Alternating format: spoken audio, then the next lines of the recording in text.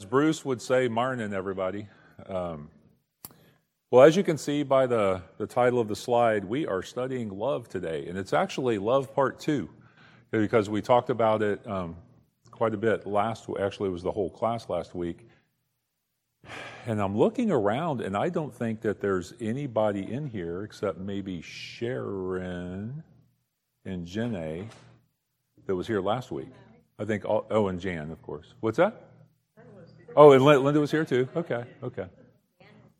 Okay, never mind. It's just a terrible observation. Okay.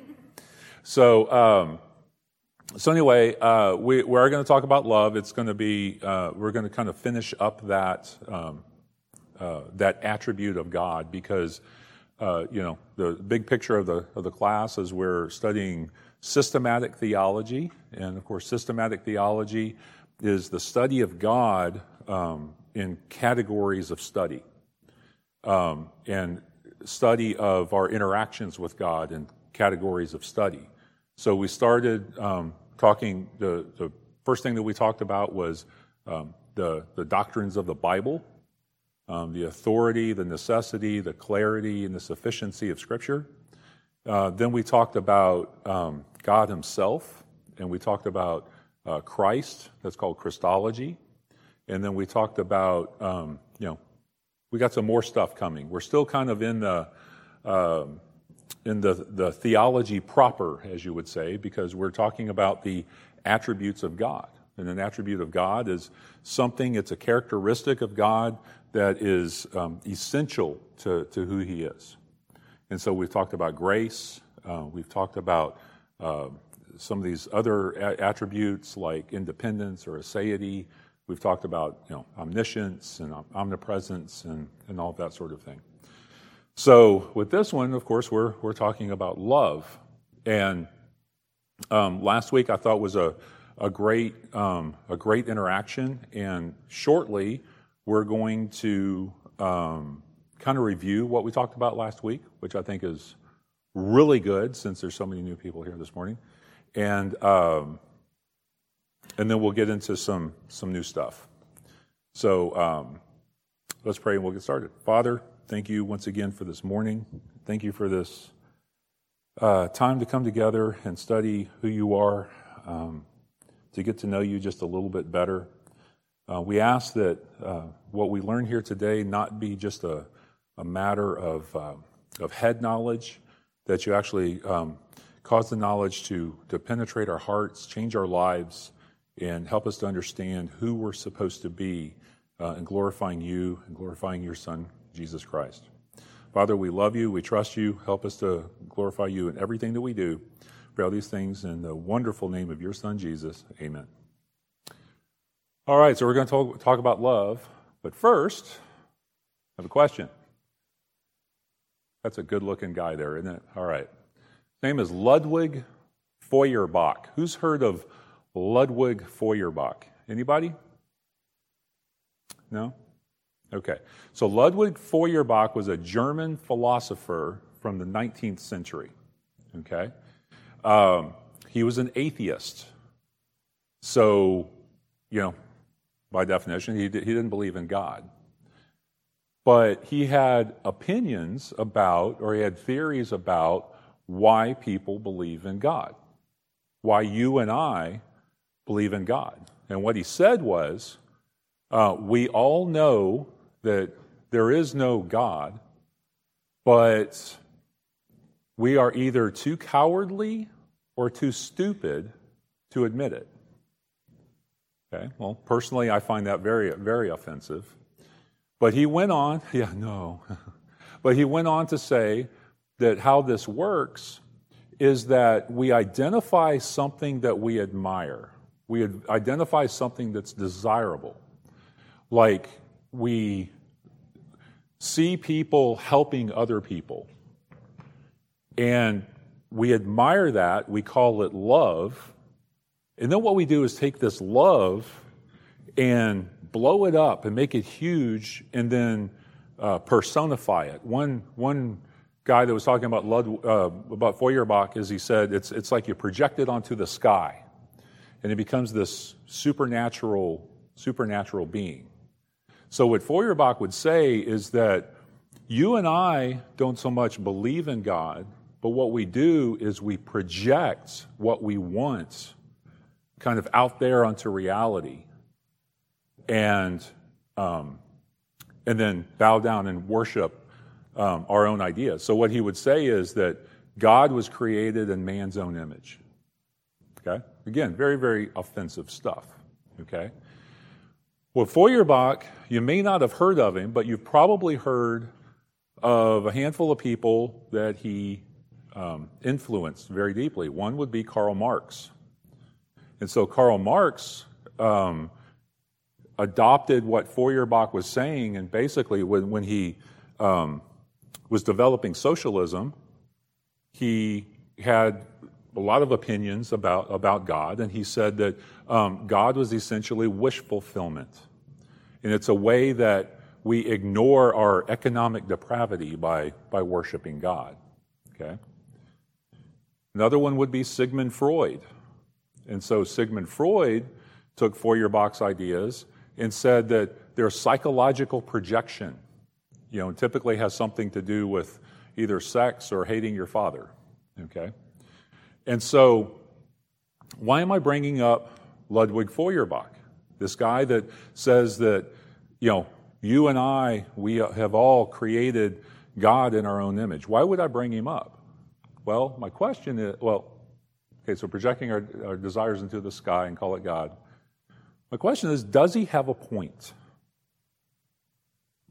I'm not asking if we actually believe that God exists, because I think clearly we all do. I'll even say I think that we all know that God exists. I think that's a clear biblical teaching. But my question is, the God that we worship, have we, if not created him in our own image, have we changed him into our own image? Or if you prefer, you can throw this on somebody else and say, does the world create God in their own image? Yes, ma'am. You're the first one. Yeah, I think that we see this sometimes, that either virtues, which we most admire in a particular culture or in a particular church, get sort of highlighted in discussions of God, or things that I think when you look at false gods, often people worship what they fear.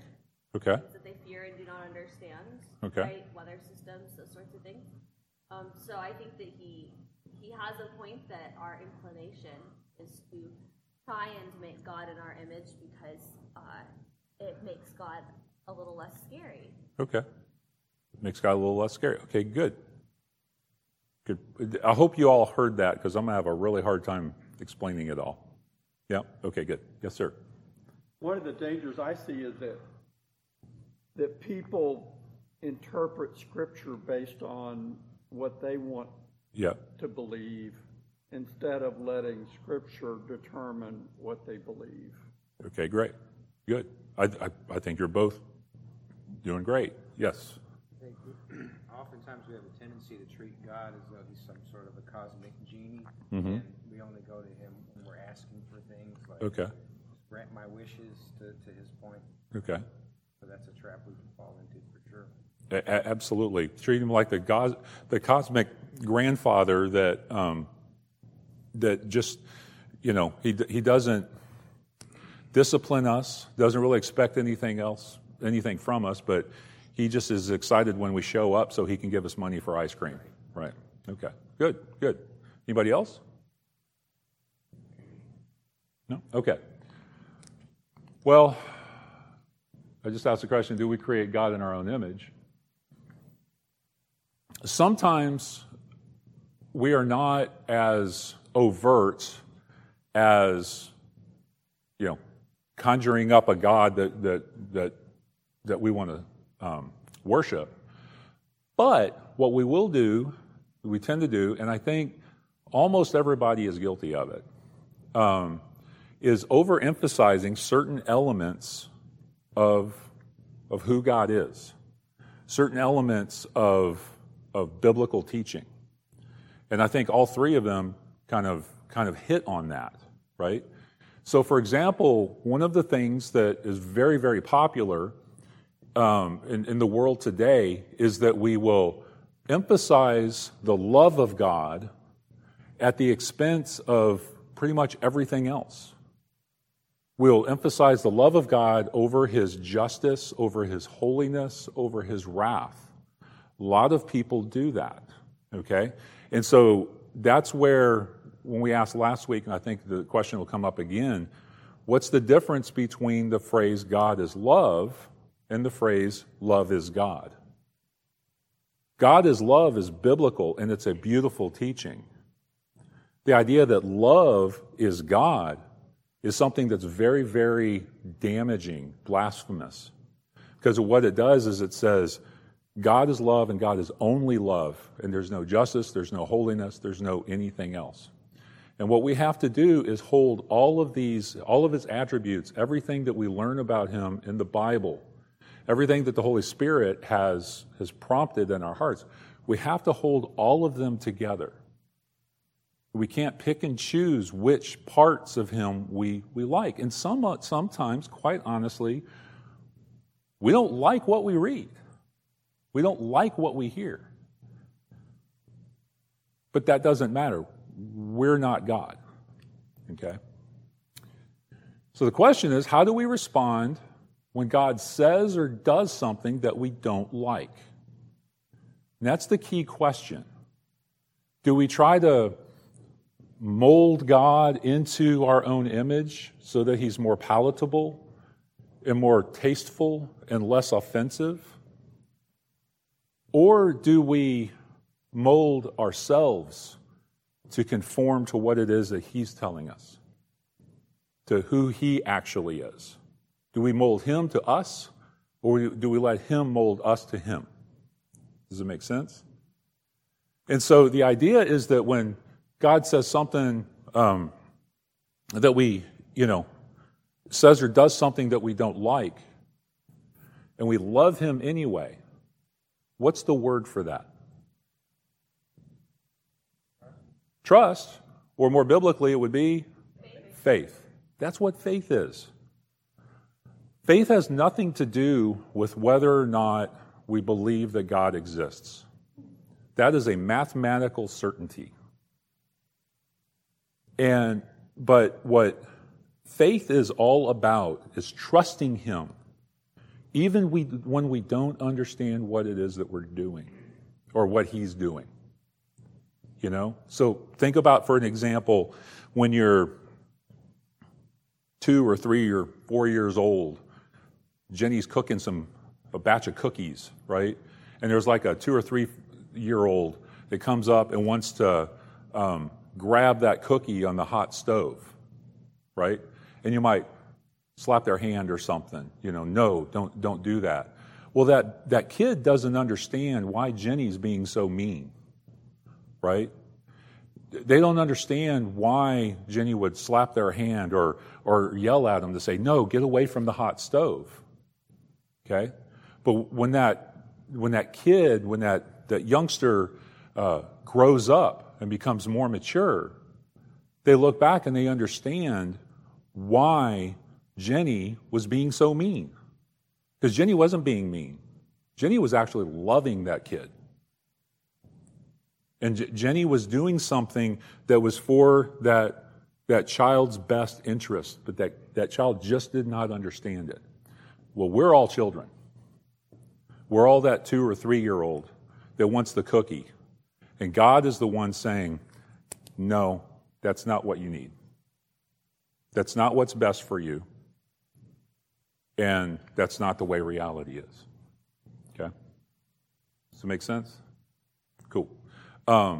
So faith, I think that little story there is one of the reasons why, Jesus said we need to have the faith of a child.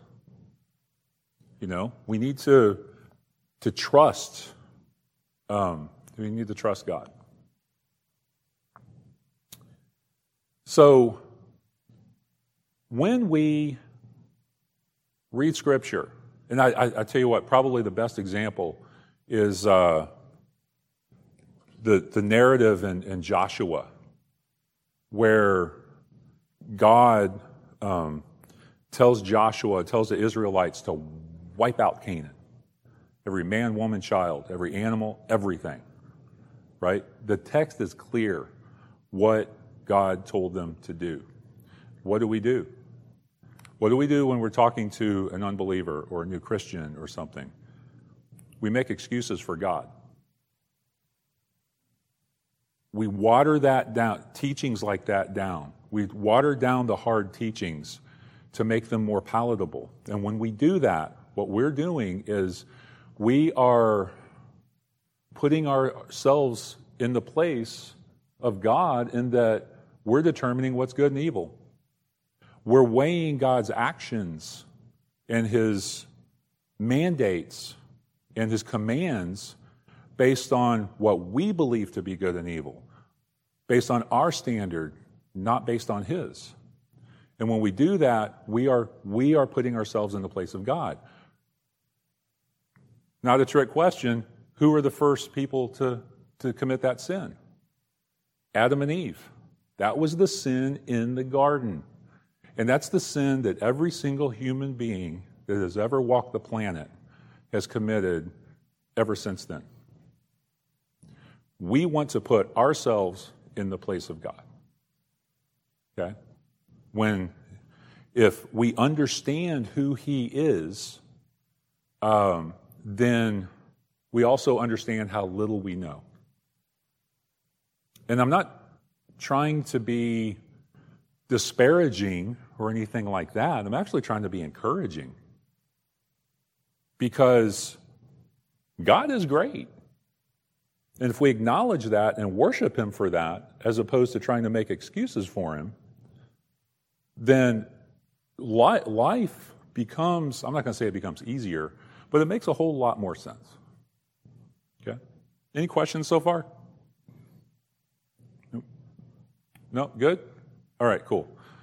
So, the reason I bring this concept up now is because as we're studying love, the world goes crazy on this idea of love and teach that, or many people believe that love is God as opposed to God as love.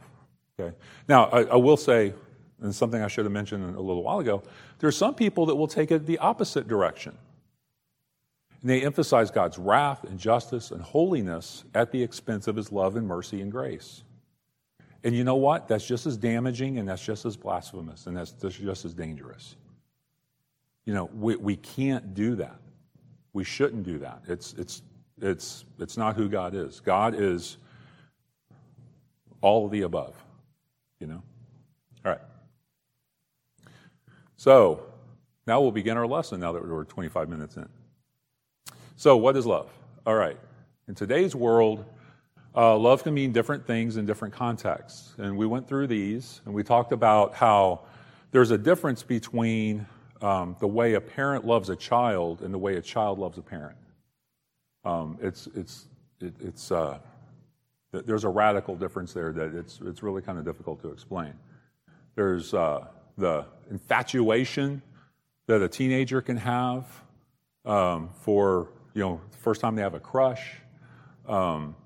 There's the love of a friend. There's the love of one spouse for another. And then there's the love of like inanimate things or abstract things like songs, movies, cities, or kinds of food, So love can be used in different ways in different contexts. But most of the time, love is about the feelings of the lover. Okay, the emphasis is on if I say I fell in love, then honestly, 99 times out of 100, I met somebody who makes me feel good. And, next week or next month or next year, I may fall out of love. And so that idea of love in today's world is very flippant. It's very capricious. It just kind of bounces around, right? Fortunately, God's love is not like that. Godly love is an unselfish, benevolent attitude toward the beloved. Okay, it's a will. I think I'll say this next. Godly love involves faithfulness, commitment, and an act of the will. So, in essence, love is something that we decide to do. Or decide to. It's a mindset. It's an attitude. It's not even so much a response, and it's not an emotion per se. Affection. It's not excluded, but it's not always necessary. There can be some person out on the street that you or I have never met in our entire lives. We have no idea who that person is.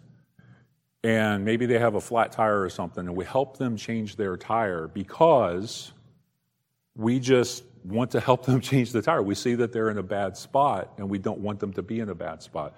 We're demonstrating love to that person. We're loving that person. And so we don't necessarily have affection for that person. And as a matter of fact, it may even be somebody that we do know, but we don't like. But we love them anyway. We show a benevolent actions toward them. And like I said, some people make it easy to love them. Others not so much. And I'll tell you all the same thing I said last week. It's like one of the things I find at Trinity is y'all are really easy to love. If you haven't ever had a crisis, since we've been here, as a church, count your blessings. But what I will tell you is the way this church responds to folks who are going through something is amazing. It really is. I think God moves in the congregation in a wonderful way. We talked about 1 Corinthians 13, the love chapter. And we talked about kind of what love looks like, and it's patient and kind, that sort of thing. But I wanted to highlight John 13. Jesus is speaking to his disciples, and he says, "A new commandment I give to you, that you love one another. Just as I have loved you, you also are to love one another. By this, all people will know that you are my disciples, if you have love for one another." Then the question I asked last week is, what is presumed here? If people will know that we are Jesus's disciples by our love for one another. How do they know that we love one another? They have to what? To witness it. They have to see it. It has to be something that becomes evident in action. Exactly. So it has to be something that becomes evident in action. So it's not just, hey, I've got these warm, fuzzy feelings for everybody, because the world doesn't see that. The world sees the actions when we live out our attitudes toward one another. Okay? That's the reason I tend to use attitude as opposed to emotion, because emotion is something, it's like a psychological response to something, right? It's kind of, you feel something. It's a mental feeling. An attitude is an act of the will, and generally is realized in action. So it's something that's considerably more visible. The source of our love for one another is God Himself. So it's not like we're all capable of loving anybody in a godly way of our own devices. God is the source of that. And so I think probably every week since I've been teaching this class, I've used the illustration. Pardon me, it's the best one I can think of. It's better than Ken's mirror analogy, but it's the sun. If we think of God as the sun, and if we think of us as the moon, the moon in of itself is a cradle-ridden, ugly, gray, dusty ball of dirt in the sky, right? But when when the sun's rays reflect off of it, it's the stuff of poetry and song and romance, right? It becomes very beautiful. And very similarly, we're that cradle-ridden, dusty ball of dirt. And when we reflect God's glory, when we reflect God's love, we become something that is beautiful, right? Let's see. What does it mean that God is love? I think I pretty much explained that, at least well enough. One thing that God is love does not mean is that he is the most loving of all beings, because that's the understatement, greatest understatement of all time.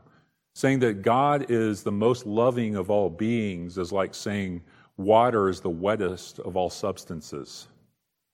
Okay? I mean, think about that for a minute. Water is not the wettest. Water is wet. It defines wetness. God is not the most loving. He is love. Okay? So maybe a lame analogy, but I like it. And I can't help but think of Zoolander every time I say it. Nobody got that reference. You did? Okay. Just wasn't funny. Okay. Let's see. We already talked about that. All right. Then we talked about hate last week. Hate's a strong negative reaction and attitude towards someone considered an enemy. Sometimes hate can be used in a hyperbolic sense. For example, Luke 14:26, when he says, "You're not really my disciples if you don't hate your brothers and sisters and mother and father and all of that." God doesn't want us to actually hate them. He's just saying it's a hyperbole, exaggeration. He's saying that we can't love them as much as we love him. He has to be, number one. Have no other gods before me. Question: does God love the sinner but hate the sin? Well, the question I'll ask is, does he punish the sin or does he punish the sinner? Does murder go to hell or does the murderer go to hell? And if you look at Psalm 11, says, the Lord tests the righteous, but his soul hates the wicked and the one who loves violence. And then here in Psalm 5, it says, God hates all evildoers. The Lord abhors the bloodthirsty and deceitful man. Now, here's the thing. We get this messed up view of what hate is, in that we tend to think of hate as like wanting something bad to happen to somebody. Well, there's a difference. That's generally a sinful view of what hate is. It's our own imperfect, impure, sinful selves projecting that on God, just like Feuerbach would say, right?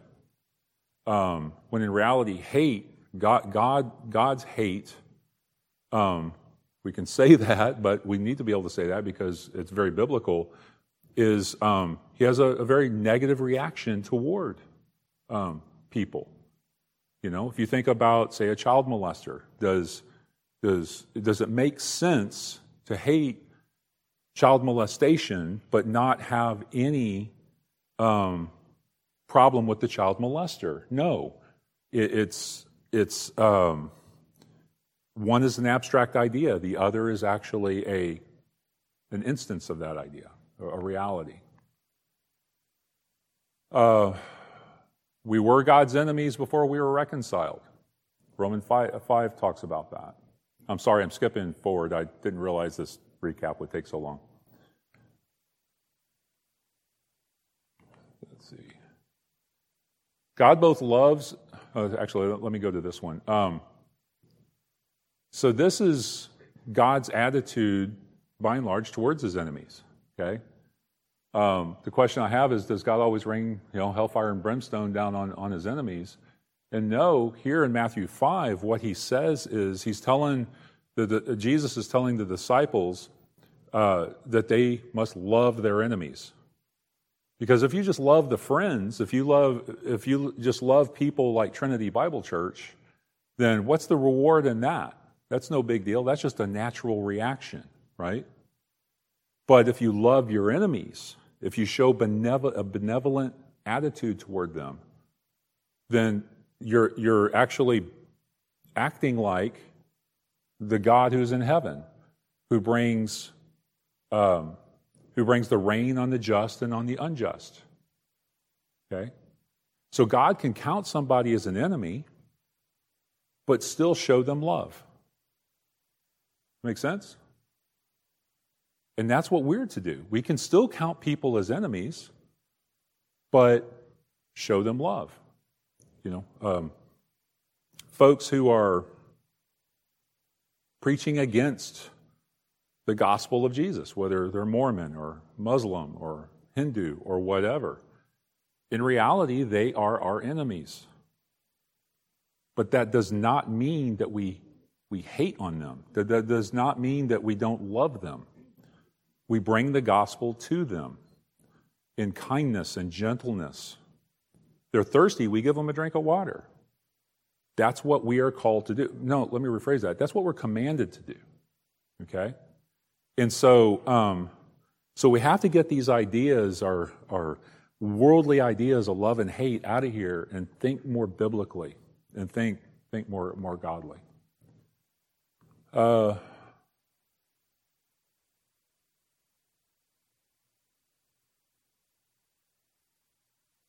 if you look at the parable of the Good Samaritan in Luke 10, I think it's chapter 10, that's the whole point of the parable.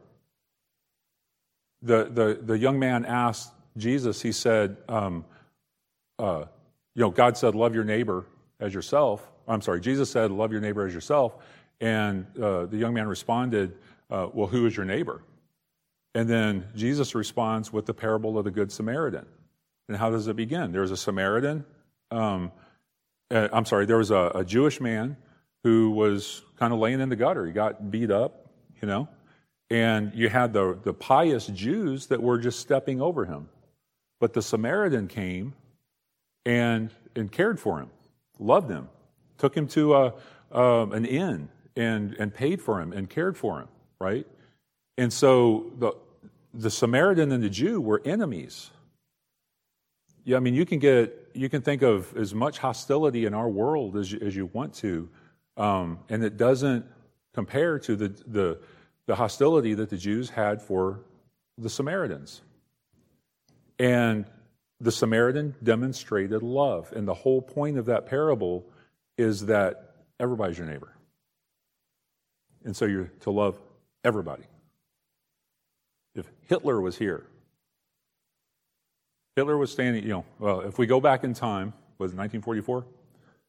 We all walk into that bunker, and there's Hitler right there, and he's getting ready to allegedly kill himself, but he's actually in Brazil. But I think I could love Hitler and still kill him. Okay, well, I'm not asking you to kill him. That's okay, I volunteer. But when you walk up, when you consider everything that he did, right? And he asks you the question, hey, I see you got a cross around your neck or something, right? Who is this Jesus person? Do you give him the gospel? Right? Yeah, you desire his repentance and then you kill him. Yeah.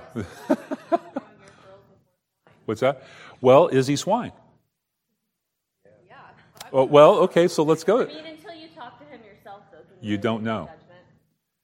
Throwing pearls before swine does not mean don't throw pearls before sinners, because we're all sinners.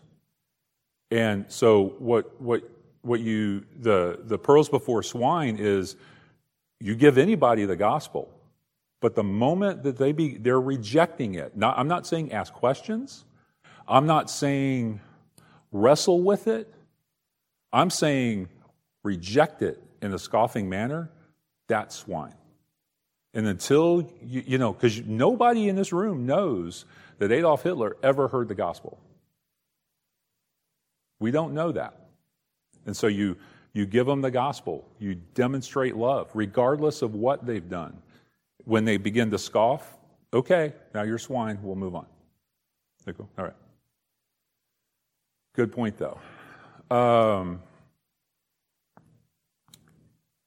All right, now we're getting to the lesson. 40 minutes in. Okay, so 5 ways that the Bible speaks about God's love.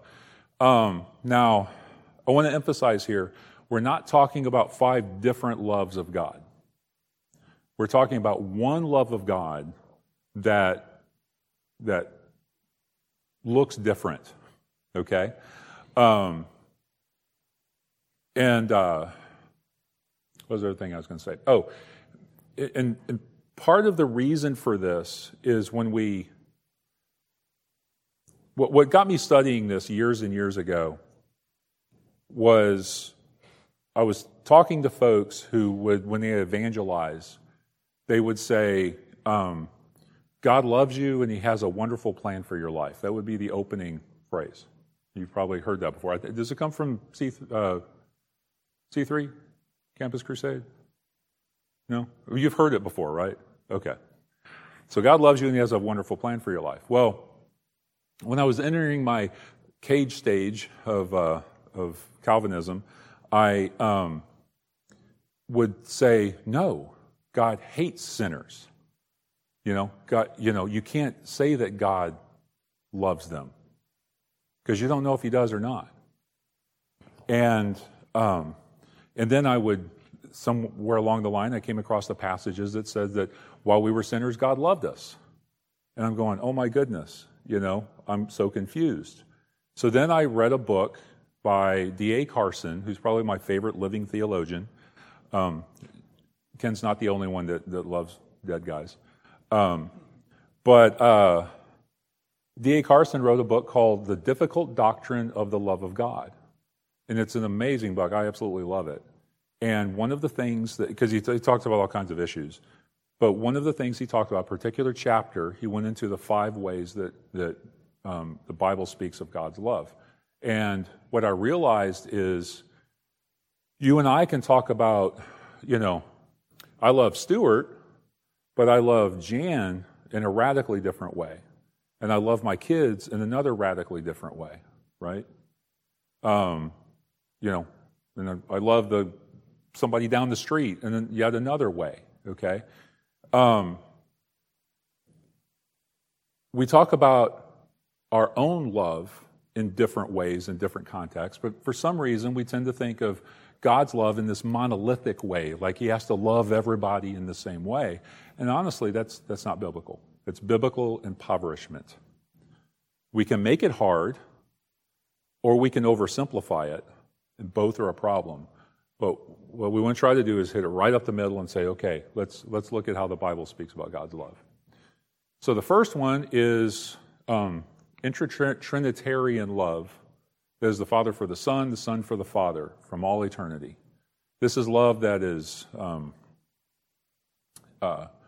untarnished by sin in any way.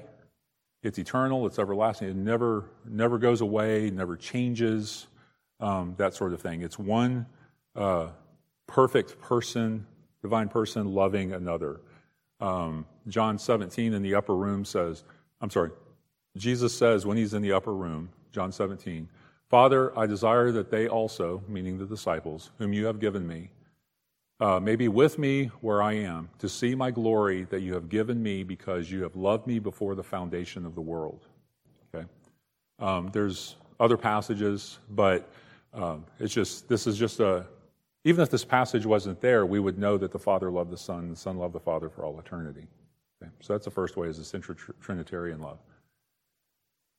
Second way is benevolent providence for all of creation.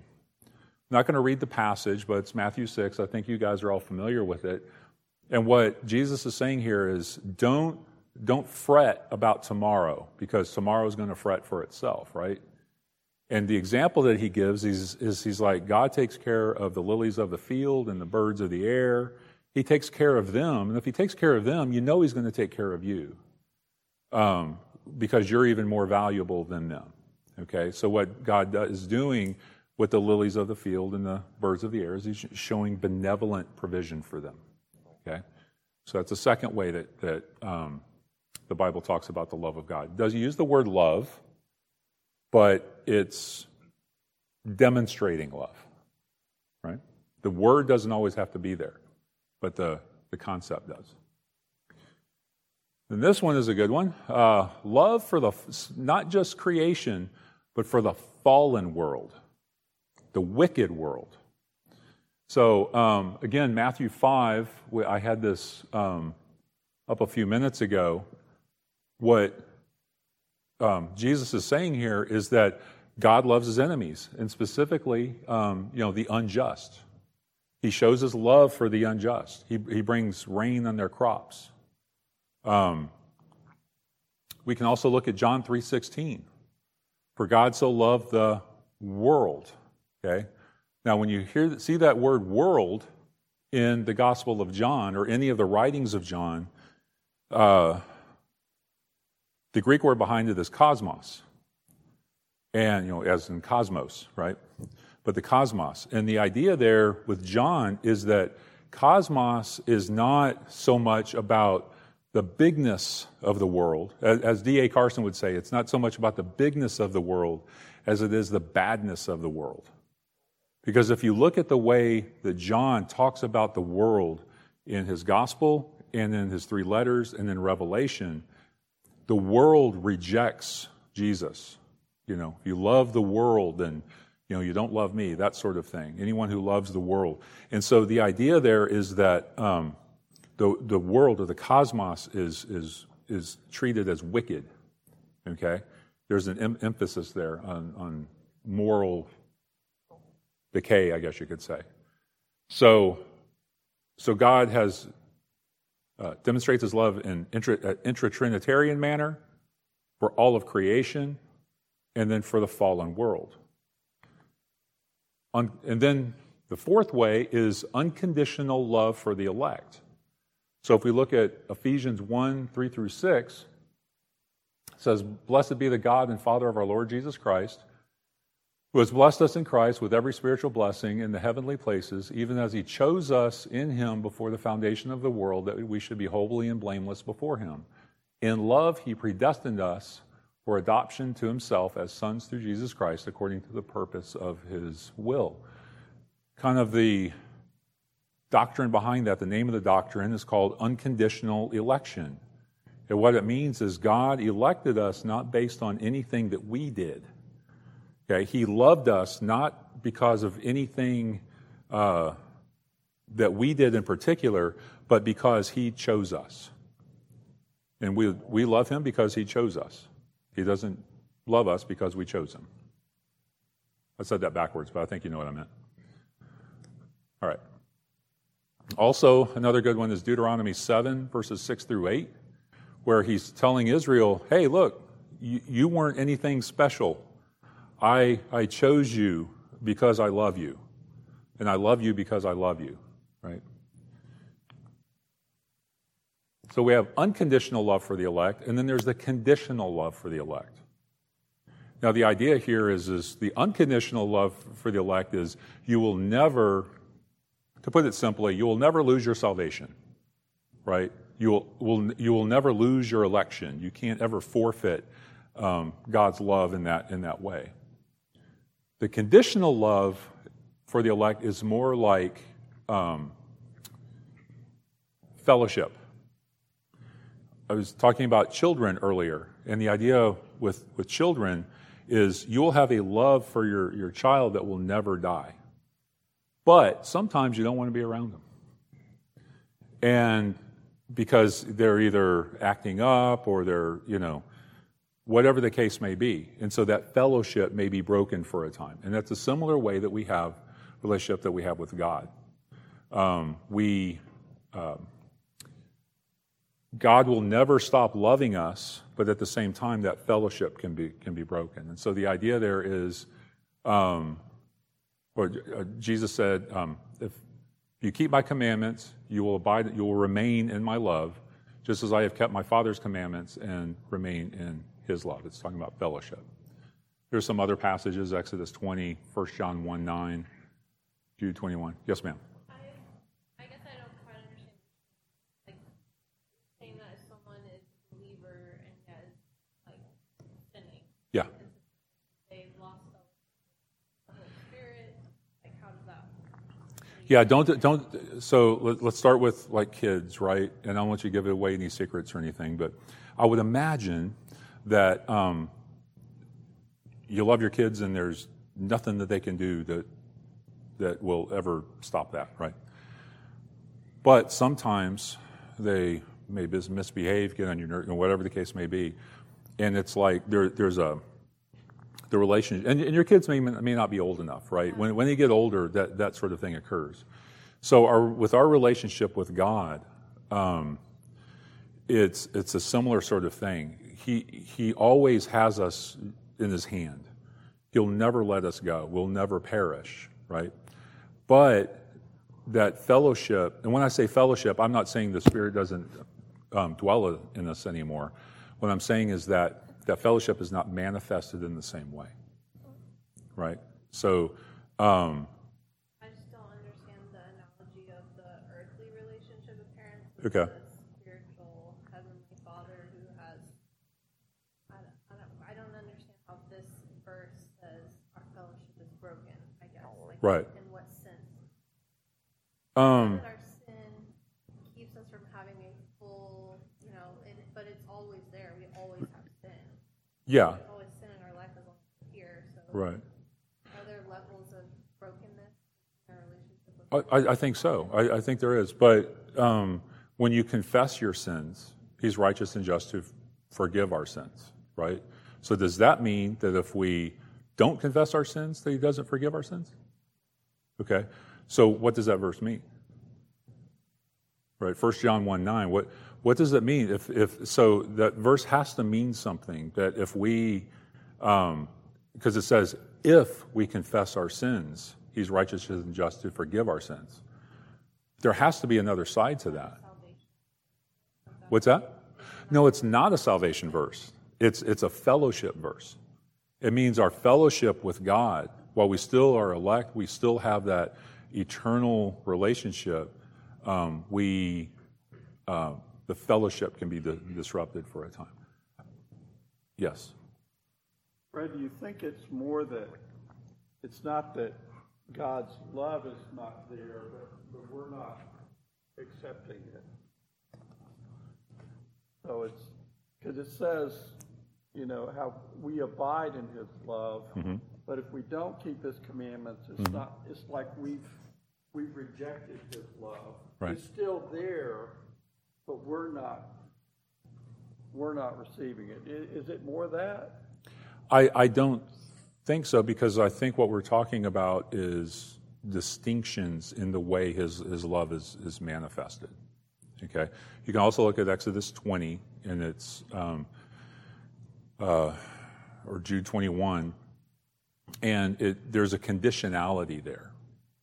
Caleb, were you gonna? Yeah, I was just gonna. It makes me think of Psalm where David had sinned, right? He prayed to God, restore to me the joy of my salvation. Good. He hadn't lost his salvation. Right. He had lost the joy of it. He lost that feeling of connection to God because he knew he had sinned against Him. Yeah. So, and that's a good way, I think, to think about it, because, sin's there, but if conviction permeates our life, we're always convicted, there's something very wrong, right? So, we sin. If we're not always being convicted of our sin, then there's also something very wrong. There's a balance there, and you're right. You can take it either way too far. So we can let the conviction of our sin override the fact that we're new creations and treasured possessions and who we are in Christ. And if we are just every minute of every day, if we're convicted of our sin just constantly, we have no joy in Christ. We don't really understand what He accomplished in our, I understand that our position in our sin can affect our relationship. Yes. Level, I guess, in the word broken fellowship just insinuates a little more than. Okay, and I'm not. And that's fair enough. It might be bad wording. I've just heard lots of teachings over my life, especially Sure. in a legalistic church, Yeah. if you're in God is broken. Yeah. And it's like there's this barrier. Yeah. I don't know. I'll tell you a quick story. Back in 2005, 2006, I was going to the College of Biblical Studies, and I had just started studying biblical counseling. And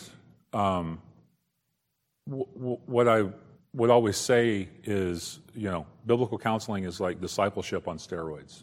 Okay, and one of the things that we had to do was to kind of look at ourselves, do a lot of self-evaluation and understanding, what sin is, what love and forgiveness is, and all these things, and really, break these things apart, right? So one morning I was on my way into work, and I looked across the street, and there was somebody that had pulled over. They had a flat tire, and I'm like, well, I should help them. Good Samaritan thing kind of popped in. I should help them. And I knew that I should help them. And I'm like, but I'm late for work, so I'm going to get to work, okay? So I kept on trucking. By the time I got on the freeway, I really regretted that decision because I was so overwhelmed with conviction of denying the prompting of the Spirit, or however you want to word it, that I absolutely positively am convinced that I sinned because I did not stop to help that person, okay? And so what I realized on my way into work, every little thing that occurred, I was convicted. It was this steady stream of conviction.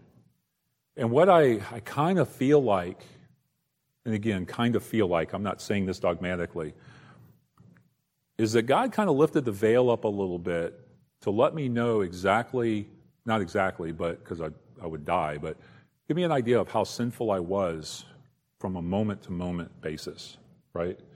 And I feel like a part of His grace, a big part of His grace, is not letting us experience that, because you can't function when your sin is constantly in front of you. I mean, I was just so convicted by it.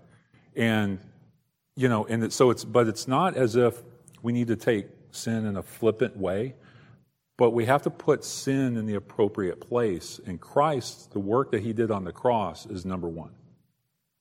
And if all we're thinking about is our sin, and all we're constantly convicted all the time, then there's something wrong. We're either rebelling or we don't really understand what Christ accomplished on the cross. Well, let me go back here. Somebody. Yeah. That's the women's Bible study we did this summer was all Yeah. about repentance, and that was one of the things that we talked about. Is Yeah. When God says, "Return to me, and I will return to you," Right. there is this aspect, like what Caleb said, that our sin has broken, in a sense, Yeah. the kind of relationship we can enjoy when we repent of our sins, and so there's that peace and the joy and those things that we enjoy with our Father when we have that quick repentance kind of thing. The same thing like you talked about with your kids, but there's just a different kind of way we experience God, rather than His discipline, which is also love. But when we're sinning and going astray, we have that, like you felt on the way to work, just that oppression of being disciplined in a way, and there's that discipline that comes from that breaking of fellowship. So. Absolutely. Yep. Good. Well said. Helps you in that way. I hope everybody heard that. All right. So great. I love questions like this. So 5 ways. So intra-Trinitarian love, loving providence for all creation, love for the fallen world, unconditional love for the elect, and conditional love for the elect. Okay. Now, what happens when we overemphasize one of these at the expense of all the others? Right? So let's look at that. If we take intra-Trinitarian love, the love for God, the love of the Father for the Son and the Son for the Father, if we elevate that at the expense of everything else, okay, then what happens is we begin to remove the love that God has for humanity. And we look at God as this being out there that can never be satisfied, never be appeased. He doesn't. He becomes a wrathful, distant God. He becomes the God of the Muslims, And so we have to understand that yes, God loves the Father. The Son loves the Father loves the Son. But we also have to understand that God loves us, and it is real. Okay, were you going to say something? Yeah, I mean, if Trinitarian love was all that God had, He would not have sent His Son. Yeah, absolutely. That's a great point. Yep. Well, probably created us in the first place. Yeah. So good. Yeah. So that's what it looks like if you overemphasize Trinitarian love. So loving providence for all of creation. If you elevate that, I don't know, you become some kind of maybe a druid or something. I don't know. You lose sight of the importance of salvation. You lose sight of. Well, that's actually the next one, but you lose sight of the uniqueness of humanity. And you look at a lot of the folks in these ecology movements these days. They look at humanity as being a cancer on the earth, and the earth is this organism, right? Well, if you say, okay, God loves creation and mankind is nothing unique, then yeah, we're a blight on the planet. Love of the fallen world gets back to what I think Hannah said. It's you have a universalism where it doesn't matter if you trust Jesus or not. God loves everybody the same. It's the universal fatherhood and love of God. Okay. Unconditional love of the elect, or unconditional love for the elect, and it's exclusively for the elect, gets into something that Bruce actually asked about, or a comment that you made probably 3 or 4 weeks ago. But it makes me think of the Hasidic Jews in Israel who don't even believe that we have souls. They don't even think that we're people, or we're human. We're subhuman. We're dogs. Okay? That's the sort of thing that you come up with. If people elevate the unconditional love for the elect over everything else, then it's like, okay, there's God's people, and then there's the garbage. Okay? And that's a horrendous way to look at it. And then finally, if you take the conditional love for the elect and base everything, the love of God, on our performance, and whether or not we follow the law, then guess what? You end up with legalism. Okay? So all 5 of these have their own damaging consequences if we elevate them above the others at the expense of the others. Okay? So there has to be a balanced view. And so if somebody says to, if they're evangelizing and they say, God loves you and He has a wonderful plan for your life, let's set that second phrase aside for a minute. Yeah, God loves them, but He doesn't. We don't know that God loves them in the same way that He would love His elect, because they may be elect, they may not. Okay? Cool. All right, we're a little bit over. I enjoyed that. If you got any questions, you can come up afterwards. Sir, can you? Sure, I can. Cool. Father, thank you that you demonstrated your love for us, and that while we were yet sinners, you sent your Son to die for us. And there's no greater love that you could have shown us. And we thank you for the redemption that we have through Jesus Christ. Help us to abide in your love, Father.